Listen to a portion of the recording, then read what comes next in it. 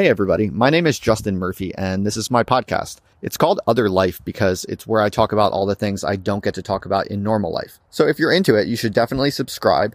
And if you'd like to talk to other people interested in what I'm interested in, or ask me questions or request future topics or guests, please just follow the link in the show notes. Finally, I just want to give a huge thanks to all the donors and patrons. I could not keep this podcast running without financial backers, so I'm very grateful. And I would just say that if you enjoy this podcast or my blog or my videos, please do consider signing up to give a little bit of money each month. It would really help me grow out this project, and it would mean a lot to me. So thanks a lot. Now on to the podcast. Over and out. Can you hear me okay, Katie? Yeah, hi, Justin. Hello, how are you doing today? Good, I'm okay. How are you? I'm good. Can't complain. Good, that's good to hear. I'm going to start recording now, if that's okay with you. Yeah, it's fine. Sweet. So basically I saw your viral tweet and was definitely like, what's going on with that? So I think it's cool that you're willing to have a discussion with me about it. So I guess to start off, could you tell me a little bit about yourself and what you generally do? Yeah, sure. I'm an academic political scientist. So by profession, I mostly study kind of technical questions about how the political world works, mostly using quantitative data. And I'm a blogger, and I like to make shit on the internet that has nothing really to do with my professional vocation. Right, for sure. Do you tend to tweet like the hot take? Are you a big hot take guy? I don't think of myself as a hot take guy, no, actually. I mean, my blogging is actually pretty long form, very patient, time consuming data analysis and theory writing, really. So most of the stuff that I put on the internet is a part of, pretty long term intellectual goals of mine, I guess you could say. Like, for instance... for sure. Yeah, I kind of... Oops, sorry. Oh, I was just going to say, for instance, Katie, I don't read the news. I just don't read it all. I don't know what's going on in the world on a day-to-day basis. I don't really know what people are talking about on a day-to-day basis. I just have my own interests, and I think, and I write shit. Interesting. Why don't you keep up with the news? Well, I guess I think it's mostly noise. I mean, on a day-to-day basis, 90% of everything that comes out is just people bullshitting and trying to, whatever, get paid or get attention or whatever, which is fine. But if you're actually trying to follow true things that are truly happening, it makes sense to sort of read what people wrote a month or two afterwards. So I read reviews about what happened, over the past 3 months. Every now and then I'll do that kind of checking in on events, but I don't read the day-to-day streams because it's almost all noise. Interesting. How long have you sort of been unplugged from the news cycle, so to speak? That's a good question. I probably gave up on news about, maybe as long as 5 years ago. Interesting. Okay. So prior to that, were you like news junkie or just sort of normal amount of news? Yeah, pretty normal probably for my education and age. I would say probably pretty average. I mean, part of the problem is that I'm actually not that intelligent relative to other academics in my peer group. Uh-huh. So I just don't have the computational power to do the kind of hard intellectual work that I do for a living, and also read a lot of news articles on a daily basis. I just don't have the mental energy and capacity to do that. Some people can, but I can't. Interesting. I guess, could you tell me a little bit more about yourself, age-wise? I'm curious about what brings you to the UK as well, because you sound American. I could be wrong, obviously, but... Yeah, that's right. Sure. I'm 31 years old. I was born and raised in the United States, lived there all my life. I just moved to the UK to take up the job as an academic. When I finished my PhD in Philadelphia, I got a job offer that was based in the UK, and I jumped on it, and that was 5 years ago, so I've been living and chilling in the UK for 5 years now. Cool, very cool. What are sort of, you would say, your areas of interest? Because you said that those primarily exist outside of the news cycle, so I'm just kind of curious. I did browse through your blog, but sorry, my recording software paused for a second. I don't know. I'm just curious to hear a little bit more about that as well. Yeah, sure. Well, I'm interested in revolutionary politics, really. I think that all currently existing institutions are total bullshit, and I think that we're living through a what you might call a semiotic apocalypse, a kind of absolute collapse of meaning and values and tastes. And the way that people use words has become completely unhinged from any kind of shared objective reality. So modern society is rapidly disintegrating into absolute intellectual chaos. I think all currently existing institutions are basically deceptive and oppressive for all of the people laboring and living under them. And I'm interested in how the intellectual life is a way for human beings to try to figure shit out in a really serious and radical way. And so to me, that means thinking about things that maybe other people find crazy or ridiculous or silly, and that's why I'm very interested in all kinds of weird social and ethical questions. Because I think if we're going to have any chance at figuring out the total shit show that we're in, it's going to be from people who are willing to basically just ask crazy questions and answer them as honestly as possible. Sure. Okay. That is cool. That kind of brings us to the primary reason that we're talking right now. And kind of, yeah, that's good context. Thank you. I appreciate that. Sure. So I guess I am just sort of wondering how initially you drew the parallel between necrophilia and abortion, because obviously at face value, kind of nuts, you know? So, yeah, I would just kind of like to hear your thought process, if you would like. Sure. Well, I have a friend on Twitter who is queer. She's a trans woman, and she's also interested in radical, theoretical, political ideas, and she thinks and writes a lot of interesting stuff from her perspective. And a few days ago, she was going on about necrophilia, and I actually don't know if she was being literal or just kind of being playful and provoking, but she was basically referring to her interest in necrophilia and kind of making fun of people who are not down with her interest in necrophilia. And that just was the impetus for it. It made me think about how, you could actually justify necrophilia on grounds of queer politics, or even a more mainstream feminist politics. Go on. Well, could you explain flesh those grounds out a little bit more for me, yeah. if you wouldn't mind? Yeah, sure. So, if you support a woman's right to choose what she does with her body, then there's no reason why you wouldn't support a woman's right to choose that she wants a cold, hard piece of a inanimate, dead body inside of her body. If you want to tell a woman that she can't have sex with a dead corpse, that seems like you're telling her what she's allowed to do with her own body. And I think if you support a woman's right to choose what she does with her body, you're going to be inclined to support her rights to necrophilic enjoyment. What do you think? What do you think about that, Katie? What do I think about that? I think that something that gives me pause and probably gives a lot of people pause about that parallel is that we don't really support a woman's right to steal a car with her body. You can't really just do crime. Right. Yeah, if that makes sense. And then I guess especially with the parallel of abortion is obviously not a sex act, whereas necrophilia is. So that is definitely, I don't know if your friend who I guess initially brought it to your attention would term anybody who thinks that a prude or whatever. Right. So that's kind of fine with me. Okay, fair enough. Yeah, I would say that when feminists are talking about a woman's right to choose, they're not talking about a woman's right to choose how she's acting upon the world. If she wants to place her body in a car or something. You know what I mean? Sure. Yeah. Okay. That's fair enough. Do you actually is this a real thing that you think, or is this just kind of a thought experiment that you find interesting to sort of play with? Oh, I don't actually have very strong viewpoints about abortion or necrophilia, to be perfectly honest. I'm kind of unsure what I ultimately think about both of them, in part because of this tension. So I guess my response would be your latter option, which is this just strikes me as one of many, fascinating and difficult tensions that we find in other viewpoints that we often find very obvious. It often turns out that certain widely held beliefs that seem obvious to a large number of people, when you actually kind of break down their implications, they're not at all obvious. Okay. And I think I know this is just whatever. So nobody needs to have sex with a corpse for medical reasons, but there is some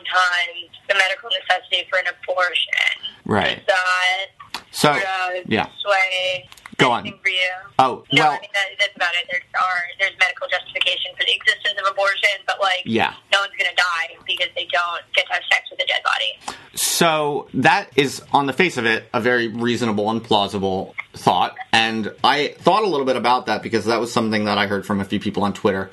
And first of all, I would say in many cases, that's perfectly appropriate. So I think if a woman is in, vital danger, especially in cases where the sexual activity leading to the pregnancy was not up to her, for instance, in cases of rape especially, I think, so basically in cases of rape and in cases of really vital, urgent, fatal risk from pregnancy complications, I think that does raise unique situations in which a woman might choose to abort in a way that could potentially be justified, separable from how we might think about, the analogy to necrophilia. I think that in the larger classes of, in the larger class of cases where abortion, could be justified on grounds that even a normal pregnancy is highly demanding on women and it does present risks to women, no doubt. The difficult thing about that justification or exception to my analogy is that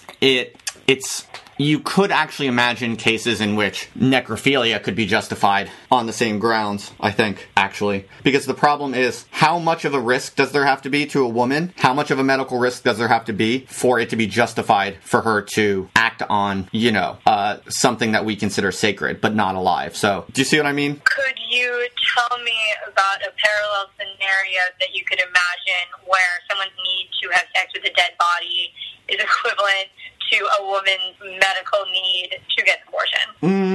Yeah, let me think. Well, it all depends on how severe you see the risks of pregnancy. So, one could argue, for instance, that the claim that a woman is justified in abortion because of the medical risks, one could argue that justification itself is based on very, very slight and convenient definition of what counts as risk. So, for instance, and by the way, I'm still completely in all of this, I'm just in thought experiment mode. I'm actually being straight with you when I say I don't have very firm positions on either of these things. But, for instance, conservatives say that, in a Western society such as the United States or the UK, most women who become pregnant have very good chances of bringing that child to term with no real serious or problematic health problems. So, of course, there are risks. But it kind of matters how much how big you estimate those risks to be. Because, you can imagine cases where someone says, let's see, maybe you're I actually don't want to go down that because it'll just be ridiculous. But, so my point being that, you could, so long as people are able to point to anything, any magnitude of risks, as a risk that justifies doing it. You could imagine any number of crazy people saying they have a right to fuck a dead body because if they don't, then some X, Y, or Z risk is going to happen to them. I mean, you can easily imagine people making those claims. And what could they claim would happen to them if they didn't have sex with a dead body?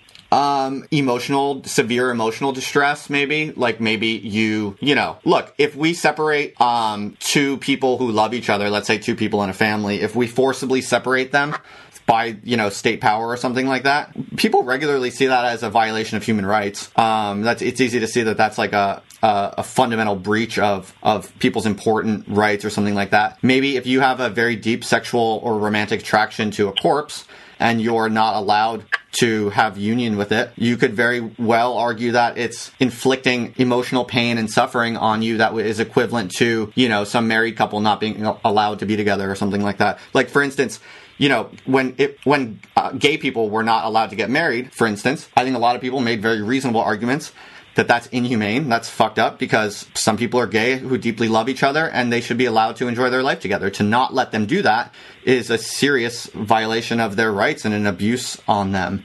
I think necrophilic people could very well say the same thing about not being able to have communion with dead bodies. But doesn't that endow the dead body with more humanity than the abortion argument really allows for? If you're going to talk about it in terms of feminism or even queer politics, which I'm definitely not as well versed in. I'm not sure I follow what you mean. If you're saying that the corpse is not like alive, it doesn't count as a real person, then I don't really think you can also draw parallels between the act of having sex with a corpse and having gay sex. Yeah, that's a good point. I can see that. And out of curiosity, where I read in your Twitter bio, but I guess just if you could elaborate a little bit more, where you personally would say that you fall on the political spectrum. I'm just curious.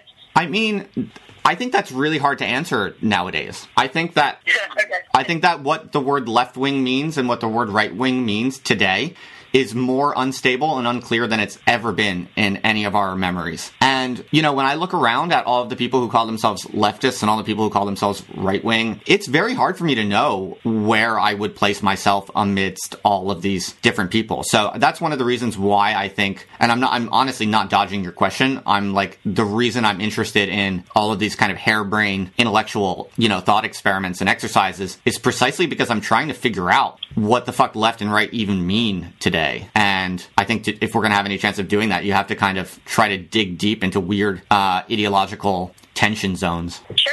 Okay, yeah, no, that makes sense. I believe you. Let me think. Did you sort of, I saw you tweeting a bit about how you've gone viral. Did you expect the sort of magnitude of response that you ended up getting? Well, no, of course not. I mean, it's just a random, pretty uncontroversial tweet, I thought. So, of course, I was surprised that people were so interested in it. You never really, I guess unless you're some sort of, like, provocateur, you never really expect that to happen, I don't think. You wouldn't consider yourself a provocateur? No, not at all. So you didn't think that comparing getting an abortion to necrophilia was going to be a provocative opinion? No. All right, fair enough. Did you get any responses that surprised you or sort of made you reconsider your stand? Yes, there were a few actually. There not many at all. I mean, of the massive wall of notifications I got for like 48 hours, it was almost all just like idiots or whatever. But there were a few that actually made some interesting arguments that I definitely thought about for sure. Could you tell me about a few of those? Yeah, I'm trying to remember. Well, I think the best arguments or counter arguments you can make to my analogy are kind of similar to the one that I think you were kind of on this track before when you were raising your question about the risk that pregnancy brings to women. I think there is something unique there that is important. So I think a few people brought that to my attention in a very intelligent way. And yeah, there could be something there that invalidates my thought experiment. I'm just not positive about it, but that could be correct. Would you consider the conversation that we're having right now to be an intelligent conversation? Well, yes, I would, as a matter of fact. Of course, you know, I've had enough conversations with journalists to know that most likely, or, you know, I'll give you the benefit of the doubt, Katie. You seem like a nice person, so I don't know what your plans are, but, you know, usually when you talk with journalists, you have to kind of presume that they're already planning some sort of hit piece. So I'm prepared for the likely possibility that you already have a kind of hit piece planned out, and I wouldn't be surprised if that's what you did. So that would probably, you know, to be perfectly honest, I fear that whatever you write might not be, you know, intelligent, let's say, but this conversation so far has been quite reasonable and intelligent, I would say. So I thank you for that. Yeah. Why do you still talk to journalists if you don't think they are going to present you in the you would like to be presented? Well, I guess one thing is I just like to talk with people. I find it fun. And I guess the second thing is I don't really mind being represented in a poor light. I mean, I'm not really sensitive to social stigma that much. Like, if you write some article that just kind of makes fun of me and makes me look stupid and crazy or whatever, like, that wouldn't really cause me much distress. I guess I kind of find that interesting and funny thing to be a part of in some way, maybe. For sure.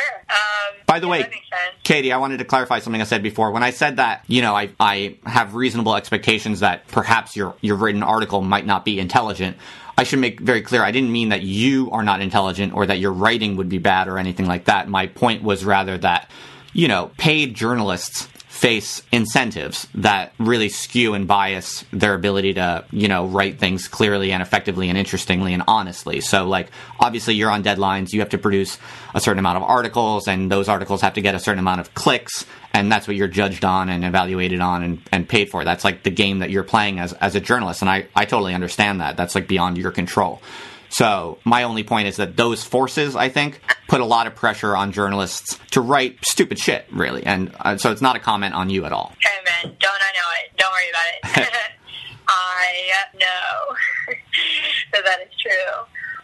Cool. So I guess, do you think tweeting stuff like one could find parallels between necrophilia and abortion? Do you think posing questions like that, do you think you're making the world a better place? Do you think you're making the dialogue better? And do you think you are, wrong question, but do you think you're sort of like edging us closer out of the apocalypse? I don't really know how to say it, but you did mention that there. I certainly don't think that any particular edgy tweet has any effect on the world's course. No. And I don't write any of the things I write, whether they be long-form blog posts or academic articles or short tweets or YouTube videos or whatever. I don't make anything that I make on any kind of stupid idea that some particular cultural product I put into the world is going to, like, change people's minds in a good way or something like that. No.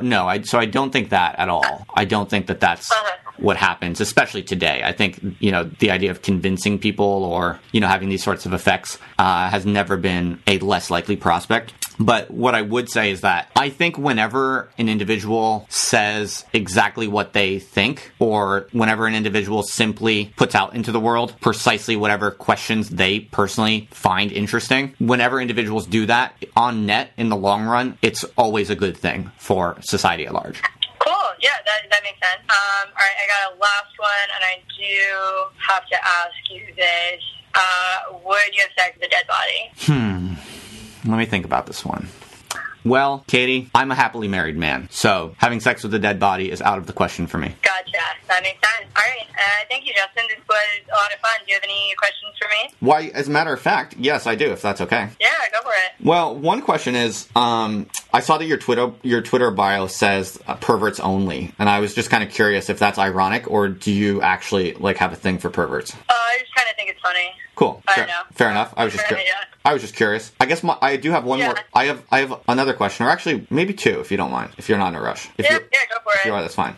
Do you find it strange interviewing random people because of one tweet that they wrote? Like, as you reflect on this conversation and, sort of like the workflow that you operate on in the contemporary media environment, like, does it ever just feel strange? Like, why am I having a long conversation with this one guy because of one random tweet that he wrote? Yeah, I mean, it's something that I do frequently enough that it's sort of, if you do something often enough, it stops feeling strange. But yeah, it is, we don't usually, I normally would not be interviewing actually a man about one viral tweet. We tend to do it when, like, a girl tweets something viral or whatever.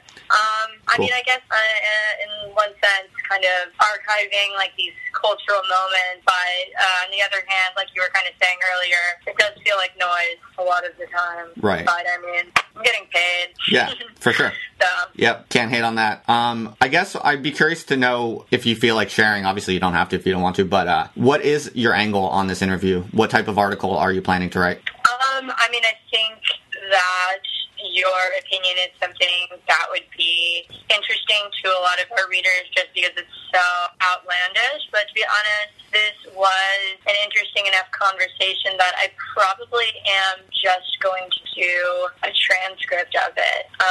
Not perhaps in its entirety, and I'll make note of that. But I think this has been an interesting talk. So I guess that's a little less takedowny than you were probably envisioning. So cool. Well, that sounds good. I appreciate that.